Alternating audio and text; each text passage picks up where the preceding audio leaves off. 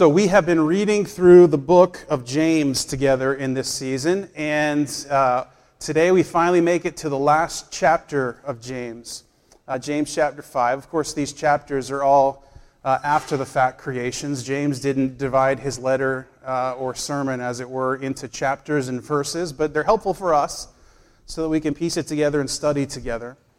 And in many ways, this section of James is tied directly to what we talked about last week because it starts with the same kind of saying, come now. It's the same phrase in the original Greek language. And so there's linkage there, and yet many people think it's distinct. And as we read it together, perhaps you'll see that, and we'll talk about it after the fact. So, James chapter 5, verse 1 through verse 6. This is what it says. It says, "Now listen, you rich people, weep and wail because of the misery that is coming on you." Remember, if you're brand new to us, this is how James talks, right? Don't freak out. "Your wealth has rotted, and moths have eaten your clothes. Your gold and silver are corroded. Their corrosion will testify against you and eat your flesh like fire. You have hoarded wealth in the last days. Look, the wages you failed to pay the workers who mowed your fields are crying out against you. The cries of the harvesters have reached the ears of the Lord Almighty." Your translation might say the Lord Sabaoth, the Lord of hosts. "You have lived on earth in luxury and self-indulgence. You have fattened yourself in the days of slaughter. You have condemned and murdered the innocent one who was not opposing you." Strong language even for our man James. So what is he trying to say? Well, for certain we understand that this is a warning to the rich. But who are the rich? This is a really important question for us to try to understand because these are harsh words and we need to understand exactly what's going on. And as you may have guessed, and many of you asked questions about this in your reading or listening to James, like who are the rich? Is that us? Are they in the church? Are they outside the church? And the answer I can give to you is an educated guess, because we're not exactly certain. In fact, depending upon which commentary or which preacher you read or listen to, you'll hear a different idea. So some people think that the rich being talked about here are people who are not part of the church. They're probably people in the society that were remember the people that James are writing to have fled Jerusalem because of persecution. They're in essence, a land by themselves. They are separated. They don't have great leadership over them yet. And they're kind of falling victim to lots of things around them. And one of them could be, and it seems like it was in some ways, kind of the wealthy power brokers of the existing society, who were oppressing them in some ways. And so this is a view of who the rich were, that they were people outside the church, and that they were kind of oppressing people within the church and people in society, specifically those of lesser socioeconomic means. Right? So rich people oppressing poor people in that way. So what is the evidence for that? Well, it's possible it could be this because it sounds like an Old Testament prophetic passage, doesn't it? If you've ever accidentally wandered into those strange books at the end of the Old Testament, right? Amos. It really sounds like Amos, actually. Haggai, those kind of books in there. You're like, whoa, James is just saying the stuff they are always talking about. And oftentimes, they're speaking prophetic words about people who aren't in the audience to hear. That they're speaking to the people who are being oppressed in order to basically say God sees you and hears you and He's going to deal with this in time. So it's possible that that's who he's talking about. Another reason for this would be that there's never in this section any means of James calling for repentance. Right? We've been reading all through James. James has said some hard things to us, but he's always said, so turn back, right? And repent. And here there's none of that. It's judgment coming. And so for those reasons, it leads lots of scholars, commentators, preachers to say, well, this can't be Christians. And then there's a whole other segment who says, well, when I think it actually is Christians and probably people in this church James is writing to, because it connects so succinctly with the passage we looked at last week. It has the very same heading. It says, come now, listen. And last week we talked about this idea of the sins of omission. That is, that the people were planning these big business ventures that were going to gain them lots of money, but in so doing, they were missing opportunities not just to trust God, but to love their neighbor, right? And so now we move right into some specifics about people who are profiting at the expense of their neighbor. And so you can see how it could possibly be Christians in the church. And so here's the answer I want to give you. It's a little bit of a cop-out, but I don't think so, right?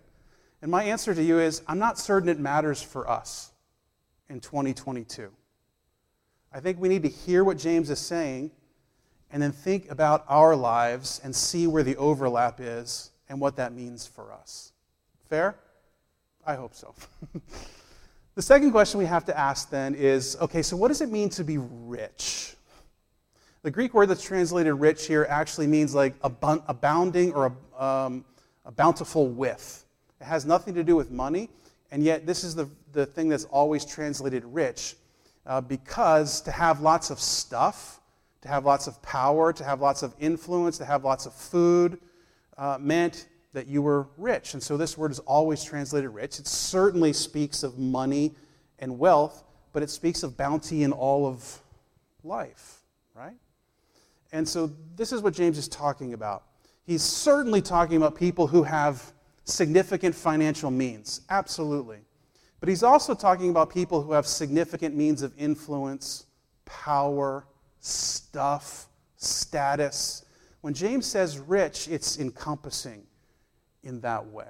And that's really important for us to think about, because in our Western society, we might have different levels of bank account balances, right? It seems like all of those are going lower these days. But as Western people, we are extraordinarily wealthy in comparison to the world. Certainly in our finances, but in all other ways too. So we need to give ear to what James is saying here. James says pretty strongly, look out, right? He says, watch. The idea is look out, take notice, something is up. Well, what is the thing that is up? He says, misery is coming your way. This is horrible news, right? He says, weep and wail. Like, enough already. Like, I'm almost ready to be done, James, right? So, like, I'm trying to preach this stuff, and every week he's telling us to weep and wail and mourn and tear our clothes, but you get it. He says, misery is coming. Well, what is this misery he speaks of? He's talking about judgment from God. There's no two ways around this. Right? Now, certainly he's talking about judgment at the end of days, right? That is when Jesus returns. This is what we long for as the people of God. He's going to come and set up and restore the world to its new creation status. And in that, there's going to be judgment for those who are living in full opposition to his kingdom. And James is saying, listen, those of you who are building great kingdoms of your own are often doing it in direct opposition to the kingdom of God. In essence, there is coming a day when your kingdom will falter, when your kingdom will fail. But he could also be talking about short of that final judgment, that at some point God is going to act on behalf of the oppressed. This is the heart of our God. You can't read the Old Testament and come to any other conclusion than that God is for the poor and the oppressed, not the rich and the powerful. And James is saying, like, listen, take note of these things. It's really important. And then he gives 4 specific charges, if you will. 4 things that he says that these folks are doing with their wealth, with their bounty, be it money, be it power, be it influence, be it stuff. The first charge that James gives is that they are hoarding, right? Now, we've just passed through a season of COVID, and if you remember the very beginning of COVID, and you tried to go to the grocery store and collect toilet paper. Do you remember that moment? And then you'd see someone with a cart full of like 87 24 packs of toilet paper right down there. This is kind of what James is talking about, right? Like, you've got way more than you need, and other people need it. Something is amiss here. Something is off. Listen to the three illustrations he gives. The first says, your possessions will rot. Now, probably what he's talking about here is actual physical land, right? To be wealthy in the first century world of James meant you were a landholder and probably had significant lands. And so he's saying the stuff that the land produces, it's not going to produce anymore, or it's actually producing so much that you can't use all of it, and so some of the harvest is actually rotting. That's the picture. You get it? Like, way more than you need. The second is your clothes are going to be eaten by moths, right? What a strange thing to say. What was he saying? How do clothes get eaten by moths? I don't really know this because I have like 6 t-shirts and 3 pairs of pants, right? Let's just live this.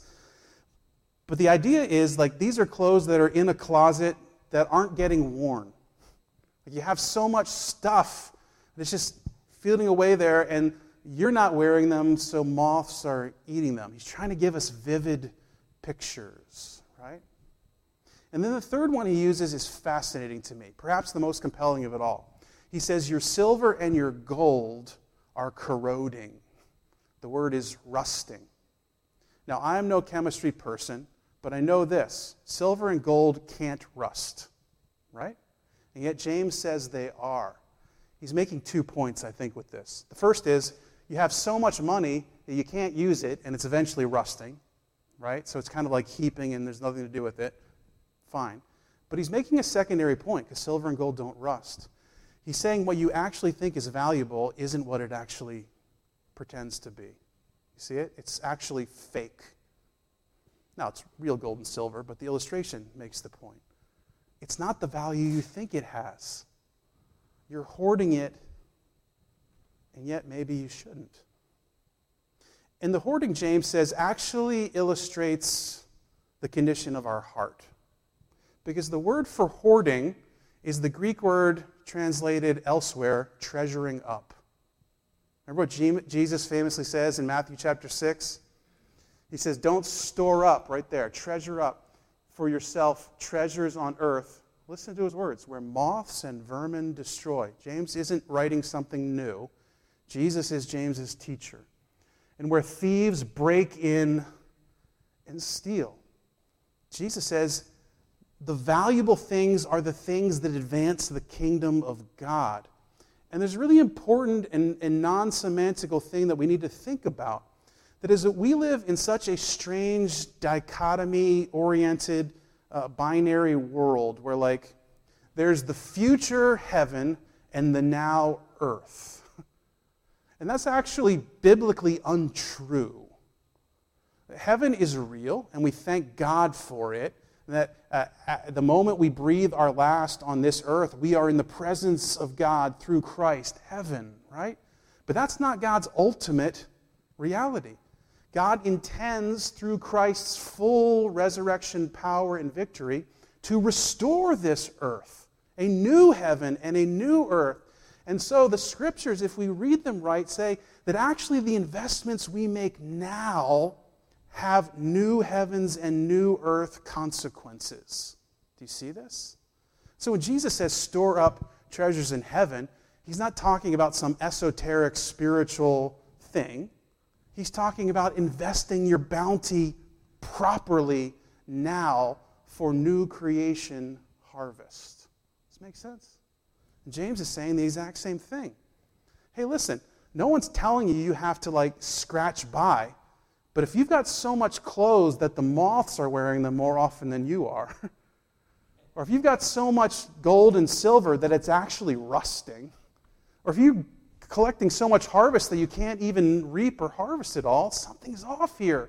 You're missing the singular purpose that God has given you in blessing you in that way. which is to be a blessing to the world, right? Abraham's covenant of Genesis chapter 12, that I will bless you and you will bless the nations. This is what James is talking about. No need to hoard. See, when we hoard, it actually reveals about our heart one of two things. Probably both of them are true. The first is that we are finding our security in the things that we are hoarding. That my future is only as secure as the bounty I have accumulated, right? Or, a little bit more overtly sinister, I really don't have compassion for the needs of those around me, so I'd much rather let this just go to waste in my upstairs closet than be a blessing to someone around me. Now, those are hard things to come to grips with in our heart, but James is telling us you've got to be honest. Unless we're honest, we can't have the transformative power of the gospel. James says the wealthy tend to hoard. The second charge he makes is even more significant. He says that they defraud, one translation says. Another translation says withhold.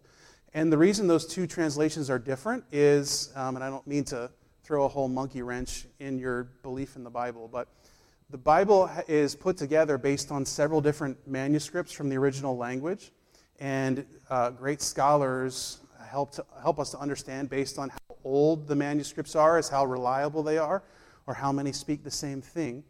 But in the old manuscripts of James, there are two different words. And so different translations use the different manuscript. One word is defraud, one word is withhold. They're very similar words, and it almost doesn't matter because in the context they end up meaning exactly the same thing. That is, at the end of the day, you're not paying your workers, right?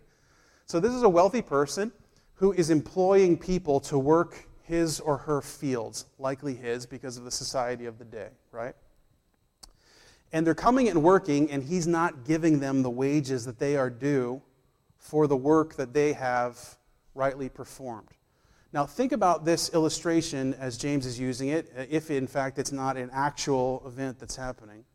And that is that you have the wealthy people who are the landowners. The poor people don't own land, so the way they can make money is they go work the land of the people who own it. And they are absolutely, utterly dependent on getting paid every single day for the work they have earned to literally buy their daily bread for their family. Do you see this? And so what's going on here is the end of the day comes when payment is due, and this person is refusing to pay and leaving them hung out to dry, as it were. Or perhaps giving them less than he promised. And James is saying, you are using these people like machines, not image bearers of God. This is a problem. They are cogs in your profiteering machine rather than people created in the image of God who you have opportunity to bless simply through following through on your agreement with them. Incredible. James says, listen, it's not just their colleagues who hear their cries. It's the Lord Almighty who hears their cries. Some of your translations say the Lord Sabaoth. That's a literal translation. The NIV translates it into Almighty. Sabaoth means hosts, right? The Lord of hosts, right? And that doesn't mean God's someone who likes to have people over, though he does, right? That means host means like armies, right? Like here's the God who has all the armies of the world at his control. He hears their cries. Stop defrauding them. And the third thing that James says gets deeply personal to the heart again. He charges them with indulgence or indulging themselves. He uses two words here. He says, you are loving luxury or living in luxury. And that's not an overtly negative word, though it should give us some pause, right? Literally, in translating that phrase in the original language, it speaks of living a soft life, like having no pain or struggle. Things come easy because you're not having to really struggle for the money you need to make it through that day. Just having everything you need. It also has the idea of kind of like hobnobbing with the upper echelon of society, right? In that day, that meant hanging out in the ornate washrooms. That doesn't translate well to our day, right? Especially the washrooms here at Spring Garden. But you get the idea. But then James turns and uses the second word to sort of peel back another layer. He says, not only are you living in luxury, but you are living in self-indulgence. And that word actually means like pursuing pleasure above everything. And it has a very negative context, almost like pursuing pleasure at the expense of living God's way. Right? Throwing God's ideals to the wind and instead going after comfort and pleasure as hard as you can. And James is saying, look how you're living. And then he finally gets to the last charge or statement, and this is really difficult to understand. Right? He says, you are condemning them and you have murdered them. And this person is a righteous one, he says. What on earth is going on? Has someone literally been murdered? It's possible. Or it's possible James is speaking allegorically. We don't know. Either way, it's just as significant. The idea of condemning speaks of looking down in judgment on someone. Now, this could have happened in one of two ways probably in the society of that day. That is, because this person was rich and powerful and bountiful and had everything they did, they could cast judgment on people and push them down. Or probably even more likely is that the courts of that day were wildly corrupt and over-influenced by the people who had significant means. And so you could bring charges against people and use them in a corrupt court and forcefully use your wealth or power to bring judgment against a person. It could happen like this, that someone who had land, but just a little bit, and was just making it by, who you, through the courts, seize their land, and by seizing their land, take their very livelihood. Does this make sense? That perhaps it's a physical murder that actually happens, and to be wealthy and powerful in that day, in some ways in our day too, means that you can stomp out people of lower status in life and tend to have a better chance of getting away with it. But it's not just about actual physical murder, is it? Because all through this book of James, James has been trying to get us to see our neighbor through the God-given value and identity that they have. As brothers and sisters in Christ, co-heirs of the kingdom, or just in general as humanity, created in the image of God, image bearers of God, that when you stomp them out, you are trampling on God himself.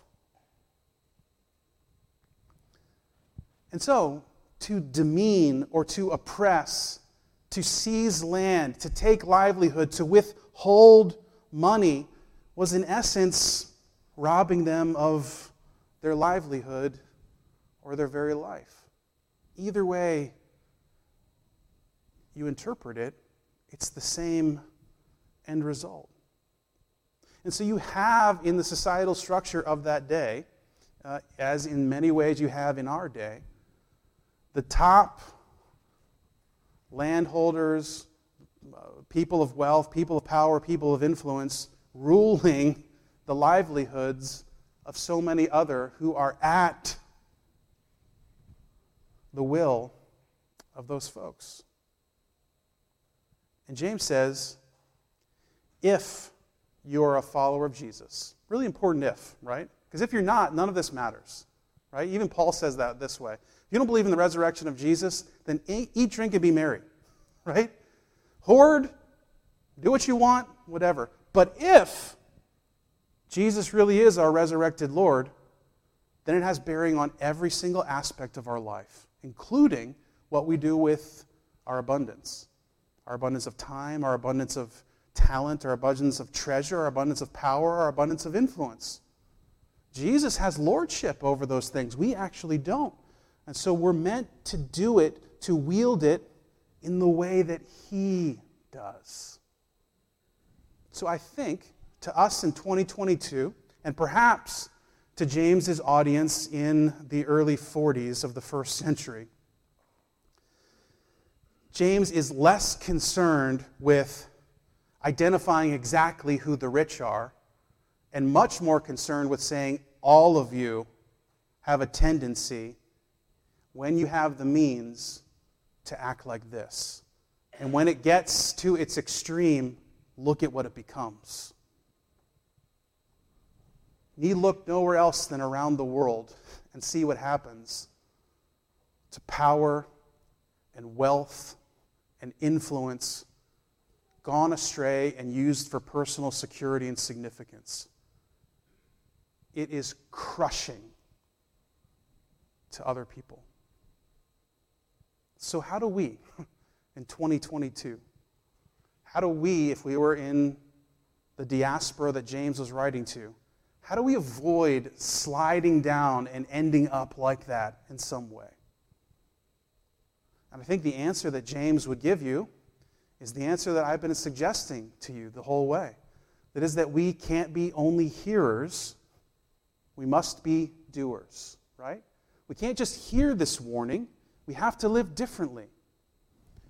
But you remember from James chapter 1, there is a really important hinge between hearing and doing, right? And it is welcoming. If you don't welcome the gospel, what James means by that is find your true identity in it, then you will be a hearer and not a doer. So let me invite you to find your identity in the gospel again this morning. As people who tend to be rich. Here's how Paul describes the gospel in 2 Corinthians chapter 8. He says, "For you know the grace of our Lord Jesus Christ, that though He was rich, yet for your sake He became poor, so that through His poverty you might become rich." This is the gospel of a God who had the luxury and the glory and the power of the heavens, and yet submitted Himself to the mess and the misery of this earth and the sin and the brokenness that exists here, and was obedient even to the point of death on a cross. Why? For His good? No. So that He wouldn't hoard. So that He would share with all who could be blessed by it. And so we know about God 4 really important things, do we not? The first is that God does not hoard. That God doesn't consider His power or His influence or even His holiness as something to be contained just to Himself. Listen to what the Apostle Paul writes in Romans chapter 8. He says, "He who did not spare even His own Son." If you were a hoarder, right, the last thing you would give up was your own Son. But gave Him up, who? For us all. How will He not also, along with Him, graciously give us all things? See, James is not calling us to some moral status as people who don't hoard and give away our stuff because we're morally good people. He's calling us to live out the character of the God we love and serve. But it's not just that God doesn't hoard, it's also that God doesn't withhold. God does not withhold His grace from us. In fact, what God does withhold from us is the judgment we deserve. Listen to what Paul says famously in Romans chapter 6. For the wages of sin is death, right? What we deserve is death and destruction. But the gift of God is eternal life in Christ Jesus our Lord. God withholds from us the death we deserve. We call that mercy. but he does not withhold from us the life that he longs for us to enjoy. We call that theologically grace. God does not hoard. God does not withhold. And oh, by the way, Jesus is not self-indulgent, is he? The famous hymn of the early church that is written down in Philippians chapter 2 says this. Who, this is about Jesus, being in the very nature God, right? The highest of the highest, the holiest of the holiest, did not consider equality with God something to be used to his own advantage. Perhaps we could say it this way to translate it into James' language. Jesus was willing to not keep using the heavenly washrooms. He came down to use ours, right? Rather, he made himself nothing, taking the very nature of a servant, being made in human likeness. For God did not send his Son in... Oh, that's the next one, Jack. Made himself in human likeness. So that Jesus, not self-indulgent, not seeking pleasure or comfort above all things. Does that mean Jesus didn't engage in things he liked? Of course not, right? It meant that he lived in such a way that was given to the kingdom of God. And then lastly, and most importantly, we saw that James says of the rich that they condemn and they kill. And do you remember what James says about that? When they do that, he says in the NIV, they do it to someone who's innocent. But the word innocent is the Greek word dikaio, right? It means righteous, actually. They do it to someone who's righteous. It is that when God looks at that person, he sees them with no wrong. But it's a singular thing, and so many believe, and I think rightfully so, that ultimately the picture that James is painting is that when you do this to the least of these, you have done it to Jesus himself, the ultimate righteous one. Now again, James doesn't make this up. Jesus himself says this. Remember the sheep and the goats? And Jesus is separating people. He says, hey, when I was in prison, you came and visited me. When I was hungry, you fed me. When I was in need, you met me. And they said, we never did that for you. And Jesus said, but when you did it for the least of these, you did it to me. James isn't making something up here on his own. He's using Jesus' teaching to say that when we live a certain way, we're contributing to the kingdom that God is bringing to this world. We're contributing to the renewal of all things, and we're living God's character in a profound way. And Jesus, of course, lived this way. We know John 3:16 pretty famously, right? For God so loved the world that he gave his only begotten Son, that whosoever believes in him should not perish but have everlasting life. The verse that follows it is just as powerful. For God did not send his Son into the world, listen, to condemn it, but to save the world through him. James is not calling us to some high moralistic life that shows that we're, like in a Puritan-esque way, better than everyone else around us because we live at this high standard. He said, you're God's people now. You've got to look like him. You've got to act like him. It matters how you live. The kingdom of God is at stake in all things. And so I say humbly to you and to my own heart the very words that Jesus himself wrote in Matthew, or spoke, that are recorded in Matthew. He said, just as you have freely received, so also freely give. In other words, if those four statements underneath the big statement about the poverty of Jesus for your richness are true, if that's your identity, if that's who you really are, then live that way. Live on the basis of it. Be assured that the bounty of stuff in this earth cannot provide you the fullness of life that you long for. Only Jesus can. And therefore, four things. Do not hoard. Right? Now, am I suggesting that you're like the people James described? I doubt it, right? I really doubt it. And yet, if we think about being rich in its fullness, right? Power, influence, time, talent, treasure, stuff. It's really important for us to think about this because we tend to hoard a little bit. Now listen, let me say this. That's really important, right? What I'm not saying is don't have a savings account. right? What I'm not saying is don't plan for your kids' college education. What I'm not saying is don't have an emergency fund, right? What I'm not saying is live paycheck to paycheck. No one's talking like that. James is talking about things that are like just sitting, like that you don't even use, like you don't even need, you don't even use it. And beyond that, I think this is biblically accurate, that God would call us to actually budget for generosity. Not just wait to see, oh, it's been 5 years since I used that, so I guess I could give that away.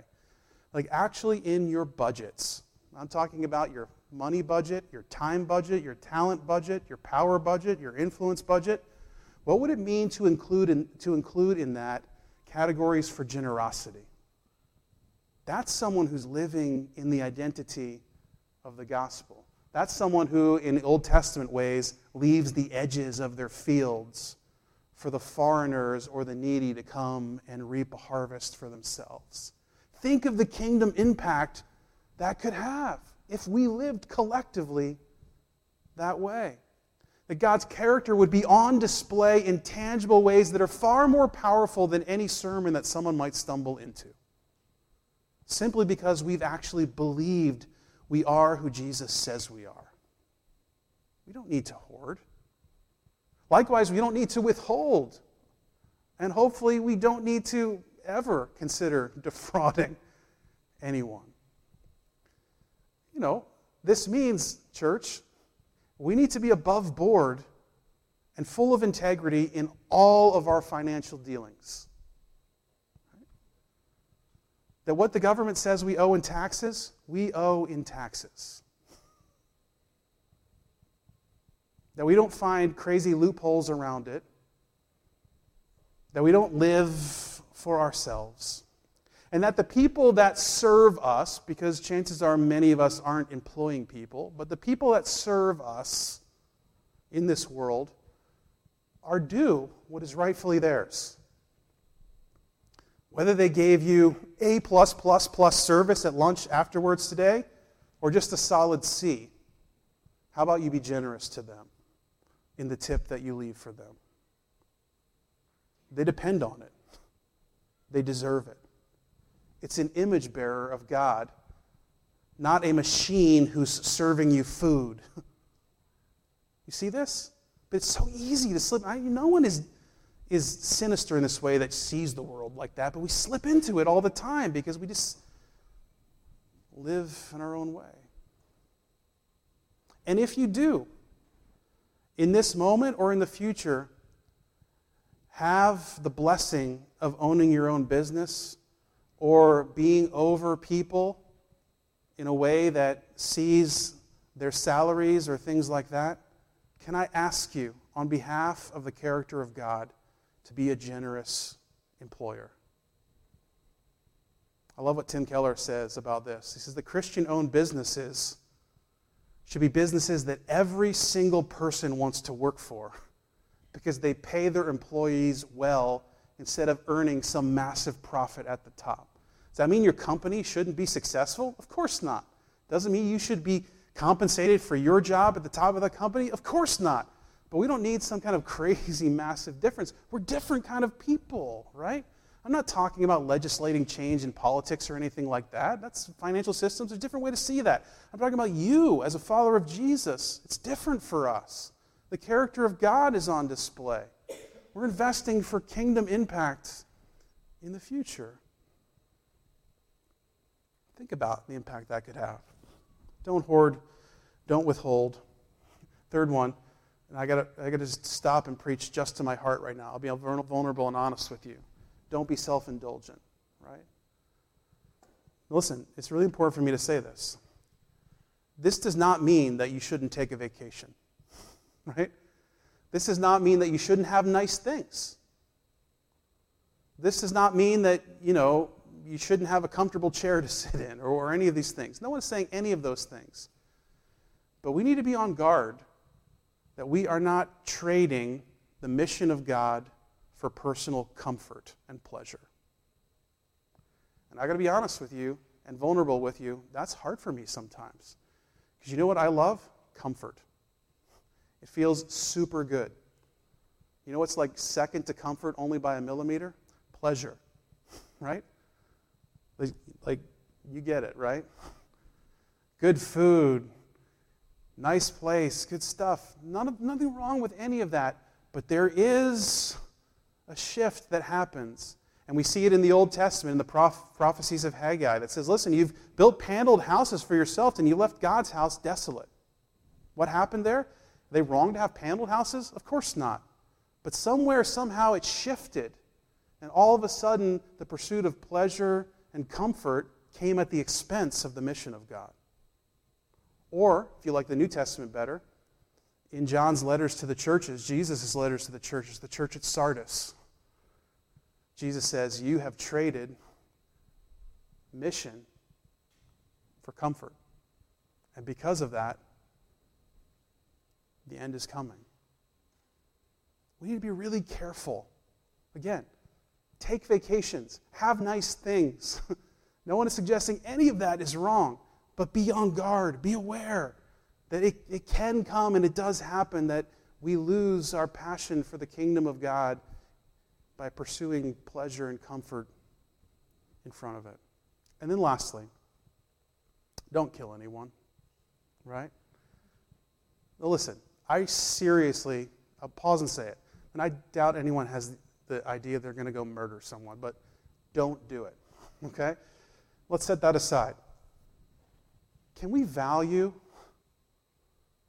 the God-given identity and worth of every single human being in this world? Because when we don't, we kill them. We trample them down. We make assumptions about them that aren't fair. We look down on them in judgment because they're different or maybe not at a status that we have. And every time we do that, we're stealing life from them. We're stealing value and identity from them. We have an obligation as ambassadors of this great kingdom of new creation of God to live differently. To live in a way that declares the value of every single human being. That seeks to be a blessing in so much as we can with the power, influence, and abundance that we have. But the transformation to live that way only happens if 2 Corinthians 8:9 rests deeply in your heart as who you are because of who God declares you are. Can I pray with you?